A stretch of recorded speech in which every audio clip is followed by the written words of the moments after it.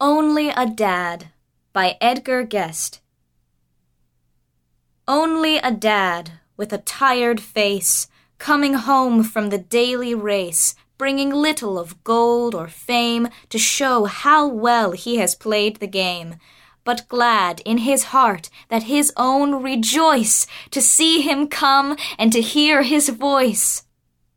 Only a dad with a brood of 4, one of 10 million men or more, plodding along in the daily strife, bearing the whips and the scorns of life, with never a whimper of pain or hate for the sake of those who at home await.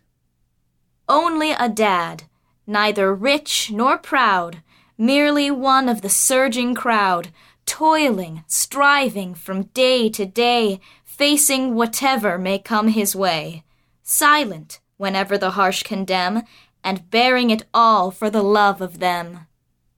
Only a dad, but he gives his all to smooth the way for his children small, doing with courage stern and grim the deeds that his father did for him. This is the line that for him I pen. Only a dad, but the best of men.